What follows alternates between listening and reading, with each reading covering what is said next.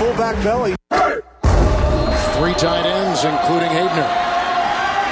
Kuhn is the fullback with the first and goal. Kuhn gets the ball. Pyle driving his way in for the touchdown.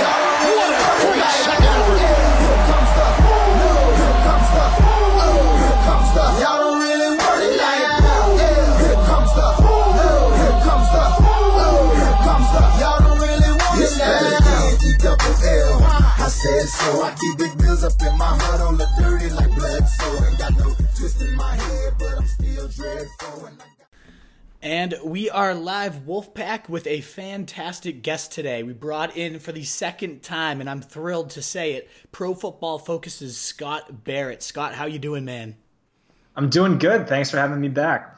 Thrilled to have you back, man. And anybody who has not somehow seen this article yet, the 96 stats on Pro Football Focus that fantasy owners need to know was one of the best pieces I've ever read. Definitely the piece of the year, in my opinion, so far. So, Scott, thanks for all that knowledge. And any of you listeners that have somehow not seen that yet, make sure you go check it out. Yeah, thank you, man. Thanks a lot. Absolutely. So we'll just get right into it, though. I know you're a busy man on the fantasy market, so we'll get right into just the quick general intro. So if there's one or two listeners, maybe my mom or sister, who don't know who Scott Barrett is right now, what's your fantasy story, and when and how did you kind of get involved in this industry? Yeah, I remember reading, I think it was like a Brad Evans article on Yahoo in high school. I was like setting my, doing my start sit at lunch in the library, reading, a Brad Evans article where he's talking about, Brandon Jacobs, his man crush or whatever, and talking about his job. And I was like, that is the coolest job ever. If I could just get paid to sit at home in my boxers and write about fantasy football, that would be the best thing in the world for me. And then in college, I wrote an article, a baseball article, a fantasy baseball article, why I thought R.A. Dickey was going to win the Cy Young, like really early in the year. And then he won the Cy Young. It was like a half serious article, and I just like lucked into it. And then I started writing, used that piece to get hired at Number Fire, wrote for free, and then segued to football, and then got a job part-time at Pro Football Focus, and then just 1 year randomly exploded and got a full-time job offer from PFF. That's awesome, man. I didn't even realize your origins were in baseball, too. That's a nice little nugget there. But is football would you consider football your favorite of the sports, or are you still a baseball guy at heart? Yeah, I think at the time baseball was my favorite, and now football is like far and away my favorite. I don't care about any sports except maybe a little UFC. And it was such a smart move, too, because like the analytics geniuses at baseball are just like so over my head. And football, we're still kind of up and coming with analytics and things like that. Absolutely. And it works in perfectly that it's becoming that big focus of everything. And so just in general, though, we try to invite the wolves, we call it. The segment's called the Fantasy Wolves. And we look for the people that kind of stand out in the industry, have their own approach, or just in general aren't just following the consensus rankings. It's a certain stat or approach. How do you kind of consider yourself a wolf? What gives you that fantasy edge, in your opinion? Definitely check out my expected fantasy points article, and that also comes out every single week. That gives me a massive edge in DFS. My Friday article on DFS, I just had one subscriber who, credited that article with victories of, $100,000, $50,000, $25,000, $30,000 across multiple weeks. So he just crushed. And really, I do think that is my biggest edge in DFS. And then in redraft leagues this year, I'm very bell cow or bust, as I have been in recent years. I don't want Marlon Mack. I don't want Derrick Henry. Those guys don't catch targets. They're going to be highly volatile on a week-to-week basis. They have a lower floor. They have a lower ceiling. Chris Carson, he's an exception. His ADP is attractive enough where I know for sure he's going to be RBBC, but ADP attractive enough. But typically, for the most part, go after those bell cows and fade the committee backs. Dude, I'm so with you on that. I'm a notorious bell cow breeder. Sometimes I'll go running back in leagues, and everyone will laugh at me, and I'll laugh when my flex is like a 25 touch guy every week. I know that. I fully endorse it. I'm right with you on that one, and I'm actually a huge Carson fan too. Now that you said him, I'm sure we'll talk about him later, especially because he might be catching some passes this year. As all the rumblings these days, so that's fantastic. This is kind of off the record, but just has there been a prediction or like a expected point guy that you pointed out, just a crazy one out of nowhere that you hit and you're like, that's my prediction I'm most proud of, just pulling somebody completely out of nowhere and nailing a prediction like that? I think the best prediction I ever had was I called Kareem Hunt a league winner in an article. I said, listen, this guy is going to be a fantasy league winner. And that was well before the Spencer Ware injury, when he had an ADP in like the double-digit rounds. Christian McCaffrey was the guy I was highest on last year. Also wrote up James Conner a bunch. I don't know. I actually remember that's kind of how I got put onto, which is funny that you're saying that on the podcast, was that Kareem Hunt line. And you had something about how Andy Reid's bell cows have averaged like 19.8 or something touches. I'm like, oh, okay, this guy gets it. I've always been looking for the stat about how great they are. I've always known he loves feeding them, and I just knew you got it. And from there, I was Scott Barrett disciple. So that's funny that you mentioned that one. But let's kind of get into the guys we agree upon. That's the second part of this segment. Guys that we're higher on than the regular industry, the ECR. And the first name I have on this list is Tyler Lockett. We both would take him at least a full round, if not higher than his average draft position right now. What has you so high on Tyler Lockett? Yeah, so I just got trashed on Twitter for apparently being an anti-regression guy, which like isn't really true. But so I had this article where I talked about how Tyler Lockett just had arguably the most efficient season by a wide receiver ever, not just fantasy, but in terms of, yards per target, wide receiver rating, fantasy points per target, like arguably the greatest season ever. Yeah. Where does he decline? He's going to regress. How does he regress? What numbers should we predict? I said probably, based on a historical sample, it should be 39%, let's say. But we know Russell Wilson's slot wide receiver one, his wide receiver one is almost always one of the most efficient wide receivers in the league, so you have to factor that in. And he's due for an efficiency regression, but he should theoretically see an uptick in volume. Maybe it's not going to be a massive volume because Doug Baldwin never saw massive volume, but Doug Baldwin's no longer there. So even if it's just Doug Baldwin volume, you should see enough volume to, make that efficiency regression not as significant. Absolutely. And he's good. So basically just add all that in together, and he should not be going where he's going. And he is legitimate low-end wide receiver one upside at a, late wide receiver two price tag. Absolutely, yeah. No, I'm fully with you. And again, that 96 stat article you have, I remember reading them, and I had already seen some efficiency metrics, but then when you add in Pro Football Focus's ratings and all that too, it's just insane what this guy did on such few targets. They have to go up 57th in targets last year. There's no way they don't go up in 2019 with Doug Baldwin gone. And I saw a report I really liked that's kind of going under the radar for whatever reason, was one of their beat writers said, in 11 years of covering this team, I've never seen the Seahawks ever make this concerted of an effort to get a guy the ball in different ways. He's going in the backfield, He's moving into the slot, he's moving all over the place, and they've just been, peppering him. So if obviously the regression will happen in efficiency if he gets that much volume, but you got to think those things balance, if not, flip the other way with the volume increase. So yeah, that when I read that report, I was already all in, but then the fact that they are actually like genuinely making that effort makes me all the more excited. Plus the defense has to be worse this year, right? They've lost tons of pieces. They become a little more pass happy. And what was the stat? You had one on Russell Wilson about how, is it the best ever points per drop back or something like that? I forget exactly what the stat was. Since entering the league, he ranks first in fantasy points per drop back, but he ranks fifth in fantasy points per game. If he was just average in dropbacks per game instead of dead last, he'd rank first in fantasy points per game by a significant margin.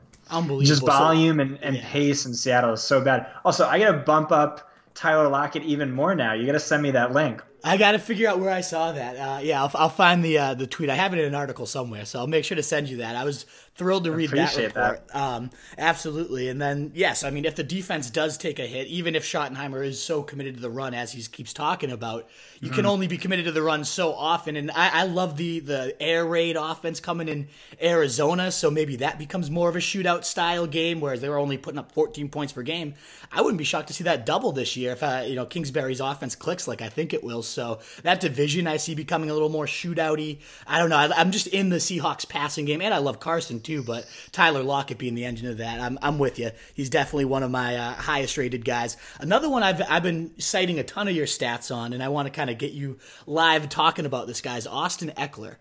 So you clock in at 65 overall in your latest rankings that I checked, and I'm right there. I have him at 66, so we're both right around 30 spots or so higher than the ECR. And of course, Melvin Gordon's holdout's a huge factor in that, and that will play a role in how valuable he ends up being. But even with or without him, what makes you love Ekeler so much? Yeah, so even if Melvin Gordon plays, I think he has, some fantasy upside where, he could at least be a bye week fill-in for you or something along those lines. And then if Melvin Gordon misses time, I think Ekeler should be the guy. I know you talked to someone recently who disagreed. Yeah, Mr. Adam Schefter himself. Yeah, no, he had him on the pod, and he said he expects Justin Jackson to take those big bat carries more so than Ekeler would. But you're still on the Ekeler train. Yeah, I mean, I don't feel comfortable going against Adam Schefter, who I think is a little more plugged in than I am. But it's just like, he was amazing last year, better than Melvin Gordon by like pretty much any stat you want to look at. And there's a lot of good stats to look at. PFF grade, yards after contact per attempt, yards per carry, yards per target, etc., missed tackles forced, etc. So he's really, really good. The only times he wasn't good were when Gordon was out. He, had the bell cow workload and he disappointed. I mean, it was 2.5 games. The game he left early due to injury, he was actually playing well in. The other two games, it was like it was not as good. It was below average. Mm-hmm. I think that's like a small sample to, walk away with saying this guy can't have that role. But I mean, even if it's a running back by committee situation with Justin Jackson, at ADP, he's still like, it's just worth that gamble. Where, the even if Melvin Gordon plays, like he taking him where I have him isn't too much higher than where he should go. And then the upside is obviously a lot more attractive. But did Schefter, go hashtag sources on that, or was that just his general? That was kind of more of his gut call. He said, the team has talked about being very impressed with Justin Jackson and what he's shown in early camp, and he just felt that Ekeler was more served for the change of pace role. I think it was more personal opinion, and just like hearing some nice words about Justin Jackson kind of led him to that conclusion. He never said anyone definitively told him, hey, it's Justin Jackson's job or anything like that. And you look at the preseason too. I mean, 16 snaps with the starters, 12 of them ended up going to Ekeler. The first 2 goal line carries go to Ekeler. He fumbled it, sure, which obviously sucks, but and then Justin Jackson just looked like a bully on his touchdown run, just bowling people over. So who knows who would actually get that volume, but 75% to 25% in their early debuts leads me to believe Ekeler would be more of that workhorse role than a lot of people are going to give him credit for. He had 17, 18, 17 touches in those 3 games without Gordon last year too. And does it work? I know you kind of cited the fact that he wasn't great in the workhorse role other than, that one game he had 16 and a half fantasy points. Does that worry you at all? Or do you think that was just, a matter of good defenses, or he was a little dinged up, or what do you think? So I think like it's something to factor in, but I also think that, based on, public sentiment, it's something we're overweighting and like overreacting to a small sample size. Justin Jackson's promising for sure, but at the same time, like he's not. I don't think he's half the receiver Ekeler is. I think Ekeler is gonna get that work guaranteed. And also, like I was down on Melvin Gordon before I even thought the holdout was possible, just because like even after he returned from his injury and he was supposedly fully healthy, we saw much more of an RBBC situation than what we saw the first half of the season. And why wouldn't you go that route when Melvin Gordon's had the injury history he's had? Absolutely. No, I'm with you there.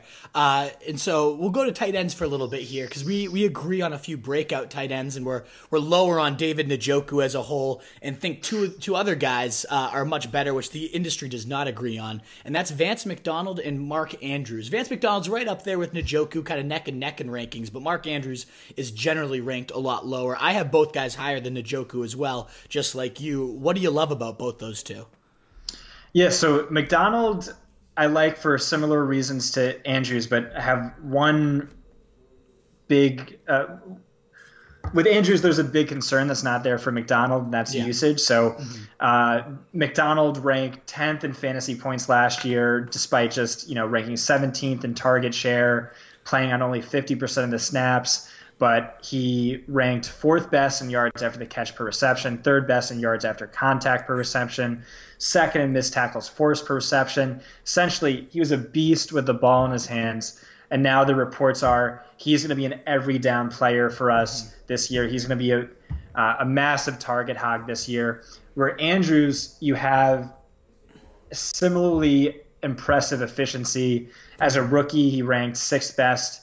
5th best in yards per route run last year, 6th best in PFF grade. He made up 26% of Lamar Jackson's yardage on just 12% of his throws. Amazing rapport, chemistry. Reports at a camp are this guy's incredible, maybe the best receiver on the team. Yeah. Concern with him is maybe Baltimore just, unfortunately doesn't use him like the Eagles have used Ertz the past few years. Just have him play every down, line him up in the slot. The concern is he gets used like Vance McDonald was used last year, splitting time with Jesse James. Yeah. In which case, he's probably still an ADP value. Honestly, it's just chances of being that top 7 breakout player. It's a little tougher for him to do that. Yeah, it would really come down to how often does Greg Roman use those 2 tight end sets, which he's well above the league average on that. It's such a run heavy pass. So maybe you saw, Vernon Davis have 13 touchdowns under this guy. The tight end has historically been more of the focal point of the receiving game under Greg Roman. So there's a little bit of hope there, but you're right, Hayden Hurst, his other, Nick Boyle, they're saying is locked into a starting role because of his blocking in such a run heavy scheme. So that usage could waver. With McDonald, I'm going to actually bring up a stat you had on another guy, but I think that's what led to this guy's breakout last year. And if McDonald sees that uptick, could again. So you talk about how great he is after the catch and breaking tackles. Well, you had the stats on Kittle this year. Obviously one of the league winners of last season, and I think almost all of that was because he's so great after the catch. It says here he set an NFL record with 873 yards after the catch, 9.9 yards after the catch per reception. So that was what led to this guy being such a monster. Was he finally got some volume to go with those yak skills? If McDonald, maybe not Kittle's level, but we've seen the stiff arms, we've seen the athleticism. If he sees a similar bump, probably won't lead the team in targets like Kittle did, but even just a little bit could propel him to jump into that tier. So I'm with you. I love the skill set. I love the 250 or whatever the vacated targets are there with Antonio Brown and Jesse James leaving. And now if he becomes that every down player, they're saying he's going to be, all the beat writers saying in practice, who's that number 2 receiver going to be? Is it going to be McDonald? Is it going to actually be Moncrief or Washington? I like those guys, but I'm with you, man. I think there's a lot So of I don't even like those guys. No, yeah. Yeah, so like Moncrief has always just like been meh, like compared to volume is always underwhelmed. James Washington is actually PFF's worst graded wide receiver last year. I like Deontay Johnson, but yeah, I think there's a legitimate chance that Vance, is the number 2 guy or at least very close to it in this offense next year. Yeah, I'm hoping so. And then Andrews, too, as you cited, the practice reports. I love The Athletic. I think their beat coverage has become my go-to source.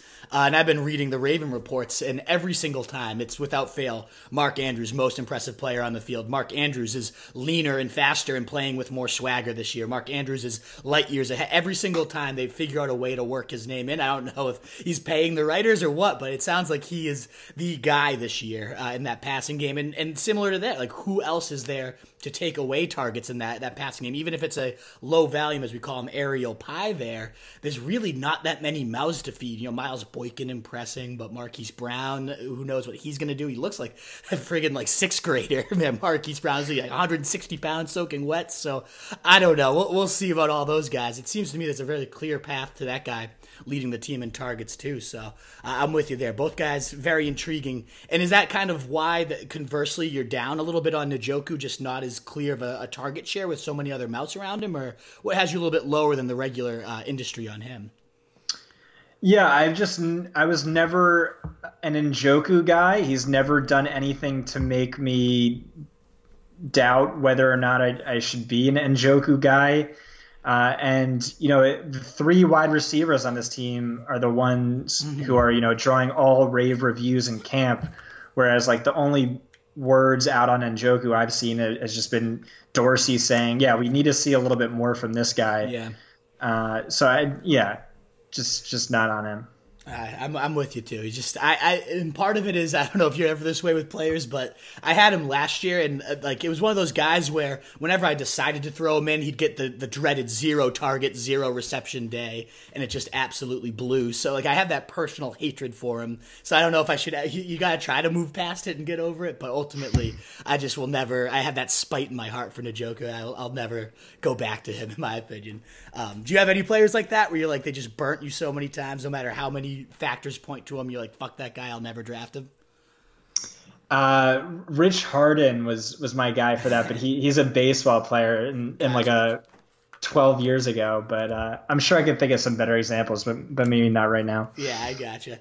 So we're going to move on now. So those are the guys we agree on that we're either higher or lower on together with, but we got a few that there's some discrepancies between my rankings versus yours, and I want to kind of get your take on them and see what you think. So one guy I like is Jared Goff. He's my quarterback 9. I have him right around kind of where the experts are, and you seem to be a little bit lower than the industry on Goff, QB 17. And for comparison's sakes, you have Lamar Jackson all the way up at 12, whereas I kind of flip that, and he's like my QB 19 or so. So I'm much higher on Goff and lower on Jackson than you. What's your kind of case for those guys? Yeah, so I really don't have a good argument for being against Goff. It's just, spent a lot of time with my rankings, and then I feel good about it when I look at it, but I get the stats arguments, based on, production with McVay, he's worth being up there. Factor in the full health of the 3 wide receivers, and, his whatever points per game ranks easily QB1. There's all that stuff. I get it. I've just never been a Goff guy. I think the league probably, figures out that offense a little bit better next year. He's highly volatile, not very consistent. I do think that's still going to be a run-first team in spite of Todd Gurley's arthritic knees. And then Lamar Jackson is just like Konami code to the max. Yeah. He led all quarterback, or he set the PFF record in fantasy points per dropback last year. All he needs to see is a little bit more volume. You're talking about Roman's history. Well, he coached Tyrod Taylor to QB6 and QB7 fantasy point per game seasons. Jackson I like more as both a passer and a runner. Colin Kaepernick, he had a QB1 season under Roman. Like the offense they've built. And it's just rushing. It's just so much more valuable than passing to a fantasy quarterback, to the point where I don't care how bad he is as a passer this year. Just, get those, rushing attempts in.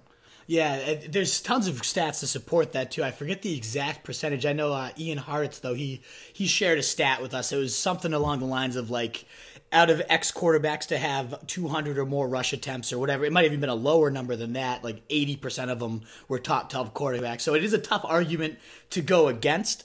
But of the like 3 quarterbacks who didn't finish in it, 2 of them were actually Kaepernick, who everyone has these grand ideas that he was this like unbelievable star because he had that breakout type of season because it was something we've never seen. But he ultimately, especially in his full season of starting under Roman, just didn't seem to light it on fire. And they always are so low in pass attempts. And this is more not a knock. The value of rushing quarterbacks can't be knocked, but the league continues to trend to this. You know, now the air raid's starting to come in the league and pass heavier and pass heavier and pass heavier. I think we're going to see a little bit of a gap start to diminish between how valuable those rushing starts are because the passing game continues to get so inflated. And that's what I see with Goff is maybe they do figure it out in year 3 and it slows down. But then there's the case for, well, now he has continuity with these receivers for a whole offseason. And now he's got his 3rd season in the system. And a lot of reports are this guy's owning the system more and kind of putting his own wrinkles into it and feels more comfortable changing plays up without McVay. And I don't know, that's what has me a little more excited on him is it could regress if people have the film and they could, or it could just take that next step. And a guy we both love that's been added to that offense is Darrell Henderson and what he could bring in the screen game. I mean, think about what Kamara does for Drew Brees, the amount of 70-yard screen touchdowns you see. I wouldn't be shocked to see Henderson bring that element too. So that's what I just, when you take out that passing point source, and to me, Lamar Jackson I watched him last year and it looks like he can't throw a ball sometimes. I don't know. That makes me nervous. Do you think he progresses at all as a passer, or you just like it still doesn't even matter to me? It's just I feel good about where I have him. I just don't see massive upside. Like Jackson could easily be, a top 3 fantasy quarterback, I think. And without even being efficient as a passer. It's just with Goff, I just don't see it's just hard to see an avenue to get there for me. But, maybe I'll be wrong. Like I said, just look at the data and, where I have him is way below, where he's typically finished. Absolutely. And so moving on from quarterbacks, we'll go to the running back position. And a guy I love, and I wonder if maybe the preseason will change on this guy a little bit after, especially last week looked great. I wonder how he's going to look in future weeks. That's rookie David Montgomery. I have him 28 overall, so I'm really bullish on him. That's 25 spots higher than his expert consensus ranking. You have him right more in tune. I think you're at around 60 or so if I have it written down correctly, which is right around where he gets drafted. You have him even below, definitely below Jacobs, and that's kind of a debate I see, but also below Miles Sanders. Do you kind of still feel you take Miles Sanders and Jacobs over Montgomery? Are you having any type of change of tune, or what has you a little bit lower on him? Yeah, so Montgomery was my RB1 pre-draft. Mm-hmm. He was my I had him like in the 3rd or 4th round or something, like right after the draft. What changed is beat writers just continually talking up Mike Davis. What I'm just waiting to see here is preseason usage. I do this every year. I track snap share with the first team offense. I want to see how they're planning on using this guy. Based on the decision to acquire him, he could be a bell cow because they sent Jordan Howard off for a 6th round pick. Yeah. And then they gave up a 3rd round pick, a 4th round pick. They fell 55 spots on day 3 to acquire this guy. Mm-hmm. Why else would you do that? Why would you say he's this much more valuable than Jordan Howard if you're not going to use him as a bell cow? And I love him. I love him as a talent. Arguably PFF's greatest college runner in terms of missed tackles and missed tackles forced. I just worry he's going to get stuck in that Jordan Howard role. And that Jordan Howard role is not going to be as valuable this year. That Chicago got really lucky with turnovers, their point differential, just massive blowouts. That's going to decline. But I believe in him as a runner, a pass catcher, a pass blocker. He should be the bell cow. Mm-hmm. I just want a little more evidence that that's going to be the case. Sanders feels a little bit safer right now, but honestly, that might be a mistake having Sanders ahead of him. Yeah, I think everything you cited is my whole case for him. So it's good that we're on the talent page here with him because I agree with you. Everything he does as a 3-down horse is why I think he'll actually buck that kind of Howard role trend. Matt Nagy and the owner and everybody, there's been multiple people making comments how that offense is at its best when it's unpredictable and they want a true 3-down threat in order to be that way. And I think Montgomery defines that, whereas Howard, his receiving, he was the definition of a predictable 2-down plotter. There was a great stat. It might have been from you. I forget exactly who I saw it from, but it was they ran the ball over 60% of the time when Howard was in and then threw it over 60% of the time when Cohen was. So it was, both of those led the league. So they were the definition of predictable with their backfield last year. And I really think Montgomery gives them that upside to not be. Davis does bring that similar 3-down skill set, and they've talked about, they've also cited him in those. But I just think through preseason play and through camp, I just believe Montgomery is a next level talent compared to Davis, who's solid and a great handcuff and a good backup. But I think he does that goal of making them so much more unpredictable. He has a lot of people compared him to Kareem Hunt coming out, and I thought one stat that you cited really kind of alluded that they're both, one thing I actually noticed too, they were both coached by the same college coach, running backs coach, and they both, that guy said, yeah, of course they're spot on. They both have the great contact balance, the elusiveness in tight quarters. So this guy who's seen them both as close as anybody thought it was true. And then you had the stat that the only college running back to ever force more than 100 missed tackles was Montgomery, and he did it in back-to-back seasons. So, I mean, you got the stats to back up what the college coach is saying, and when Nagy had Kareem Hunt just 2 seasons ago, he led the league in rushing as a rookie. So all of those things are kind of aligning to me. Mike Davis did play over him in the preseason week 1 game, but then, Montgomery comes in the next drive, 41 of 49 yards went to him. He caps it off with a beautiful 7-yard scamper, has a great 21-yard screen, just showed all those 3-down traits. Everything I see is just like top 10 offense, top 10 line, and a guy that should get, if Howard had 250 carries, you give him those plus another 30, 40 receptions. This guy's going to be a monster. So that's one I thought you were a little low on. It sounds like you love the talent. You just need to see the role, though. So I agree with literally everything you said, for sure. Yeah.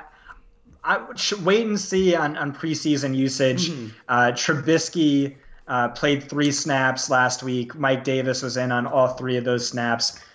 So I want to see what happens moving forward. Yep. Hopefully, a tilt more towards Montgomery's favor, and it should be, or at least more word out of camp. But yeah, love the player, love the theoretical role that should happen. Just need rational coaching, and I believe in that. So we'll see. And one guy to point out there too, where it's like I believed in the talent and I was questioning his usage until I read some of your reports last year, was Christian McCaffrey. I always loved the talent, but I was nervous CJ Anderson might force a committee. He was kind of the better Jonathan Stewart. But then as you saw the preseason, first team, it was 16 snaps out of 16 were McCaffrey. And then obviously that translated the year where he played 97 or something like that percent of the snaps was insanity. So, and everyone that says preseason doesn't matter, it seems like Montgomery might be that guy potentially for you. If you see those usage trends go the right way, when you believed in the talent, it's pretty easy to flip those guys in your rankings. For sure. Yeah. One guy, I do like the talent, but he's always injured, and that's Sammy Watkins. You have him at wide receiver 22 and 51 overall, so you like this guy a lot. The experts are a little bit lower as a whole, and I'm way lower on Watkins. I think I have him, wide receiver 39, 94, it looks like.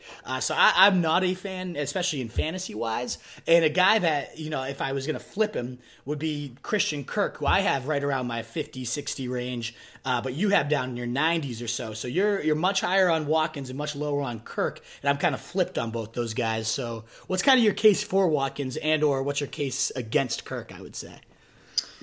Yeah, I might have Watkins a little too high, but it's just so when he played on over 20% of Kansas City's snaps last year, averaged 13.6 fantasy points per game. That would have ranked 25th best. His current ADP is wide receiver 36. He has a bad injury history, but he's also the wide receiver 2 on probably the most explosive and exciting passing offense in maybe NFL history. Yeah. And it's just as simple as that for me. Christian Kirk, I was just never a Christian Kirk guy. Not coming out I thought he was slot only, and because Larry Fitzgerald's the slot, that's not really a good spot for him. Luckily, Cliff Kingsbury in his offense, he has guys constantly moving in and out of the slot. That's good for him. But at the same time, I know how much he loved Andy Isabella, who's a guy, PFF was super high on. They brought in a bunch of rookies for competition. Keyshawn Johnson has been, drawing rave reviews in camp. Larry Fitzgerald is old, but he's also immortal. So we'll see. We'll see how many targets he gets. Yeah. I think it's just like a very spread the ball around offense. It's going to be a productive offense, but I'm not sure, any of those guys are going to have Watkins upside, let's say.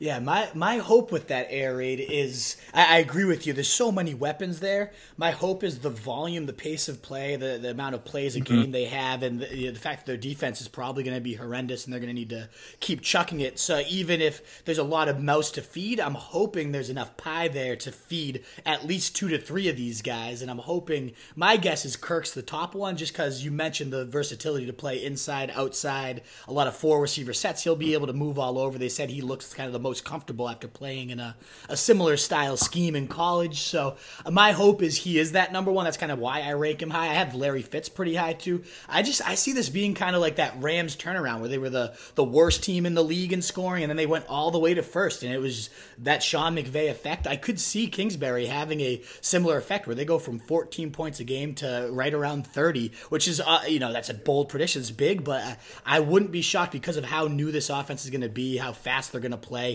I thought in preseason action, Murray just looked like he belonged. I wanted to see him just have that poise and calm, and just as he always has, he did. And I love Murray, so I think when they turn the heat up and put the pedal to the metal here, that offense is just going to fly down the field. I think Kirk will be a big part of it. Watkins, he is that number 2 wide receiver, but does that mean necessarily the number 2 target share? Probably not. I mean, obviously, and I know you love Travis Kelce. You've been banging that drum like has to be a first rounder. He's going to have the most targets, followed by Tyreek Hill, and then the running backs under Andy Reid have always been such a high volume. So with Watkins, you're going to get those blow-up games. He had some of them last year, but then you're going to get some of those just, I got nothing. I got 1.5 out of him this week.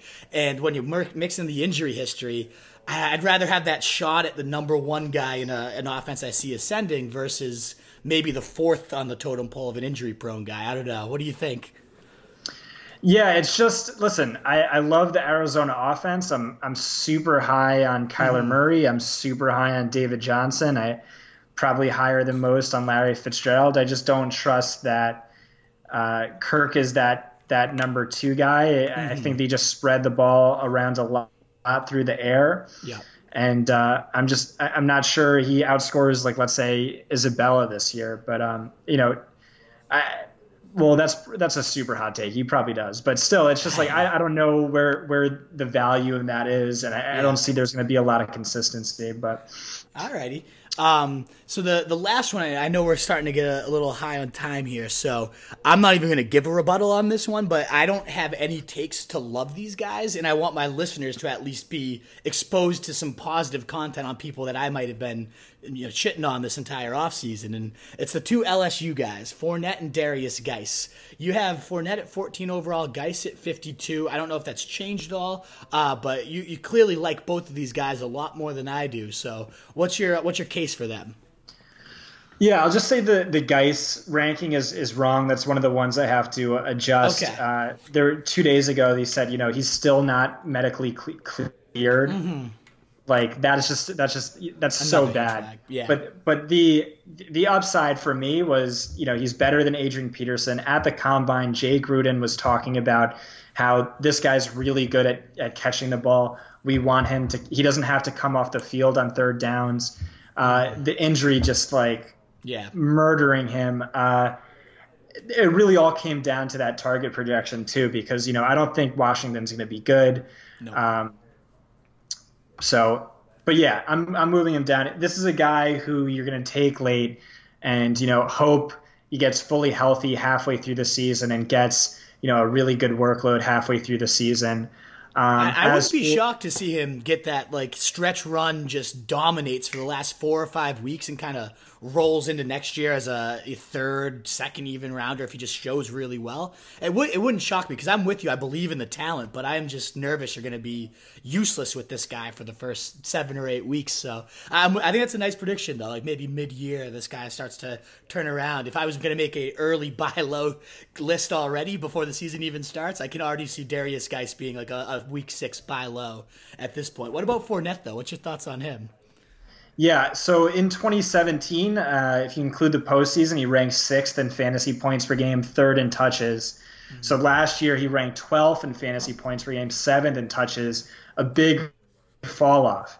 Mm-hmm. Nope, not really. So he left multiple games early due to injury. He was suspended halfway through another game. He played in just 26 of 32 quarters. So once you adjust for that, Fournette saw like very little drop off in usage or production, 18.5 fantasy points per game, 23.8 touches per 4 quarters, the second most. And it's basically just like injury history is real, and that's a concern. Mm-hmm. But at the same time, they got rid of TJ Yeldon, they got rid of Carlos Hyde, they got rid of all of the competition. It's really just him. The coach and the GM who are there are the ones who drafted him, who sunk that massive draft capital into him. They don't want to look like fools, so I think they're just going to keep giving him the rock. He's not efficient. I don't think he's very good, but with the running back position, it's all volume, and I think he sees great volume. They've been hyping him up as a pass catcher. He's going to get all the goal line work, just needs to stay healthy. The one case that you can also make for him, too, is he's one of those players, whenever I'm on him, he's going to suck and get hurt and get suspended. But then, his rookie year when he came in, I was off him, and he blew up and was a monster his rookie season. So I'm off him, which means he's probably going to blow up this year. So Leonard Fournette, there's a case for you. But we've made it to the no huddle. You got 2-3 more minutes to kind of rapid fire through these? Awesome, dude. I really appreciate the time today.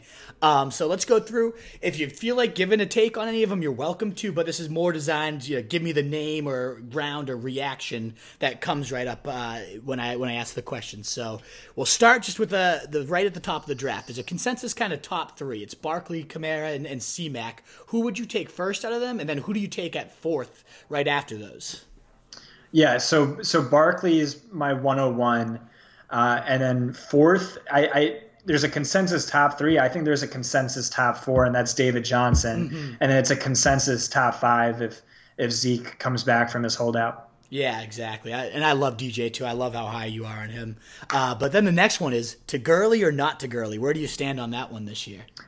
Yeah, I'm going no Gurley. Like, I get the Mike Clay argument where it's like based on ADP, he only needs like to be 65% of what he was last year to smash that. Mm-hmm. And, beat writers are saying it's going to be, just a 25% decline in usage, whatever.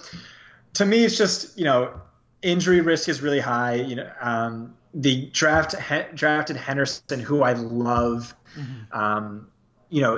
He's going to see this decline in workload as a guarantee, but at the same time, he's also probably getting taken off the field in blowouts. And the Rams had a lot of blowouts last year where he scored fantasy points. They could, just completely axe his receiving game usage. It's just that we don't really know. And that uncertainty just like really caps. We know he's going to have a way lower upside this year. But also like the floor, just like, I don't know, too many risks, basically. Gotcha. Yeah, I'm avoiding him. Yeah. All righty. Who's the top scoring wide receiver will be ... Devontae Adams. With you there. The next tight end to join the fantasy elite will be ... I guess Mark Andrews. Depends on the I think Jared Cook and Vance McDonald outscore him. Mm-hmm. Or, so like maybe big 3 is probably OJ Howard join. Okay, yeah. Right. Yeah. Okay. I think OJ Howard joins that. Hunter Henry could. Engram could on that volume, but probably OJ Howard's the best bet. Gotcha. So everyone loves a good fantasy bargain and the bragging rights that you gain with it. By position, quarterback, running back, receiver, tight end, just shout out your biggest bargains of the fantasy positions. Quarterback is Lamar and Dak. Running back is probably, I guess Chris Carson's one of those guys. Darwin Thompson has been a guy I like really late. Wide receiver, Geronimo Allison, Golden Tate, AJ Green are some of those guys. Josh Gordon, tight end, Delaney Walker, Andrews, two of those guys. Awesome. And conversely, who's kind of going way too high, who's overpriced that you think busts and brings shame to owners this year at each position? Quarterback, definitely Andrew Luck with his injury thing going on. Running back, the Marlon Mack, Derrick Henrys of the world who don't catch targets. Get your exposure to them in DFS when they're favored by 8 or more points. Just fade them for redraft. Wide receiver bust.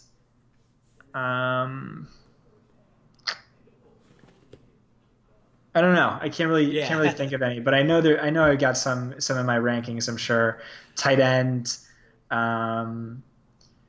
We actually ranked tight ends pretty good this year by ADP, I think. I don't know if there's someone who really stands out as maybe Njoku, like we talked about earlier. Well, could be sure. Him. So here it's Eric Ebron. Oh, okay. It's Njoku. It's Hooper. It's Hawkinson. Basically everyone between that Vance and Delaney tier. Yeah, so you're cutting that, I'm with Just you. don't want any my of that. guy right there, exactly. Yeah. So in 2017 it was Kamara, Connor was last year, and almost every year there's just a player that comes after round 10 and just blows up and is a league winner. Do you have any predictions who could do that in 2019? I know Chase Edmonds, needs to be owned in all leagues because he just has the same upside that Connor had last year, or very similar. Maybe Ty Montgomery is another guy like that, but those are handcuffs, not very exciting. Albert Wilson is a wide receiver who I think if he gets healthy, sees the workload he deserves, he could blow up, Josh Gordon in those rounds for sure. You mentioned Darwin Thompson, who's one of my favorite ones Thompson, too. Thank you. Backfield's so valuable. Basically, what I'm saying is I'm going to do a sleepers article in like a week or so. So check that out. I'm much better on paper than I am off the top of my head. I got you. I appreciate it. That'll be a fantastic one. And these are more just kind of like culture side of things. I don't know if you don't have an answer to them, it's no problem. But the first one would be, have you ever seen a really funny last place punishment or side bet, or either been part of it even? Anything of that nature before? No, but I did a Reddit AMA recently where they asked for what they should do for their last place punishment, and I just didn't have a good answer. And he responded, it's oh, it's okay. I think we know what we're going to go with. We're going to send this guy to Hooters wearing a bikini, and he's gonna ask for a job and bonus and demand a job from the manager, and bonus points if he rants about the patriarchy if the guy turns him away, or gender politics or whatever. I thought that was pretty funny. That's a great one. I've never heard that one before. That's hilarious. And then what do you think's the worst fantasy sin an owner can commit? Drafting kickers, defenses too early, drafting the quarterback in the first round. Someone drafted Kareem Hunt in my girlfriend's league this year in the first round. Oh my God. Todd Gurley went third overall. Don't draft off of outdated draft guides, pay attention. That's about it. Gotcha. Not following me on Twitter. How about that? I think that's a huge sin if you don't follow Scott Barrett. Great segue. Where can they find you, Scott? At Scott Barrett DFB. Absolutely. It's always loaded with great nuggets, all his articles. And I think, I don't know if it's still pinned at the top, but you had some tweet where you had all your articles that are not behind a paywall. Read them all. I've read them all. They're all fantastic. I cite a ton of it in almost every article I do, and that's why I was so thrilled to have you on, is because there's not too many experts I really read and learn from. I feel like I know my stuff for the most part, but every time I read something by you, I pick up a new stat or a new nugget that just enlightens a lot. So I really appreciate the chance to have some fantasy banner and have you on here, man. I appreciate it. Yeah, and when this podcast drops, I'll probably retweet it. So just in case there's people who know me and don't know you, just want to say, love doing your show. I always have a blast. You're a fantastic podcaster. You always give out good analysis. I know you used to like creep up in my start sit threads, and I would agree with like 90. Didn't want to answer any of that, but you were giving out great advice, and I agreed with like 90% of it. So I'm a big fan of yours as well. Thanks a lot, man. That means a lot. I really, really appreciate that. And thanks. You're very generous for your time. I asked for 30 minutes. You gave me almost 50. So I can't thank you enough. This was fantastic. Thanks, Scott. Let's do it again during the season. I would love to. That'd be awesome. Thanks, man. All right.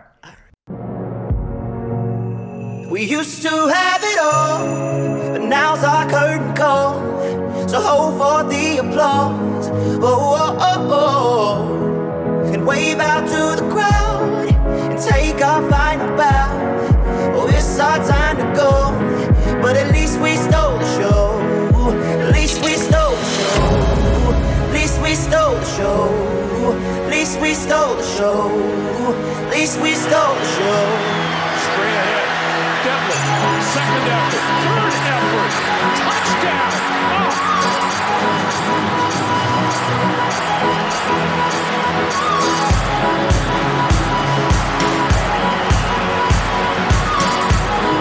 That's pretty awesome.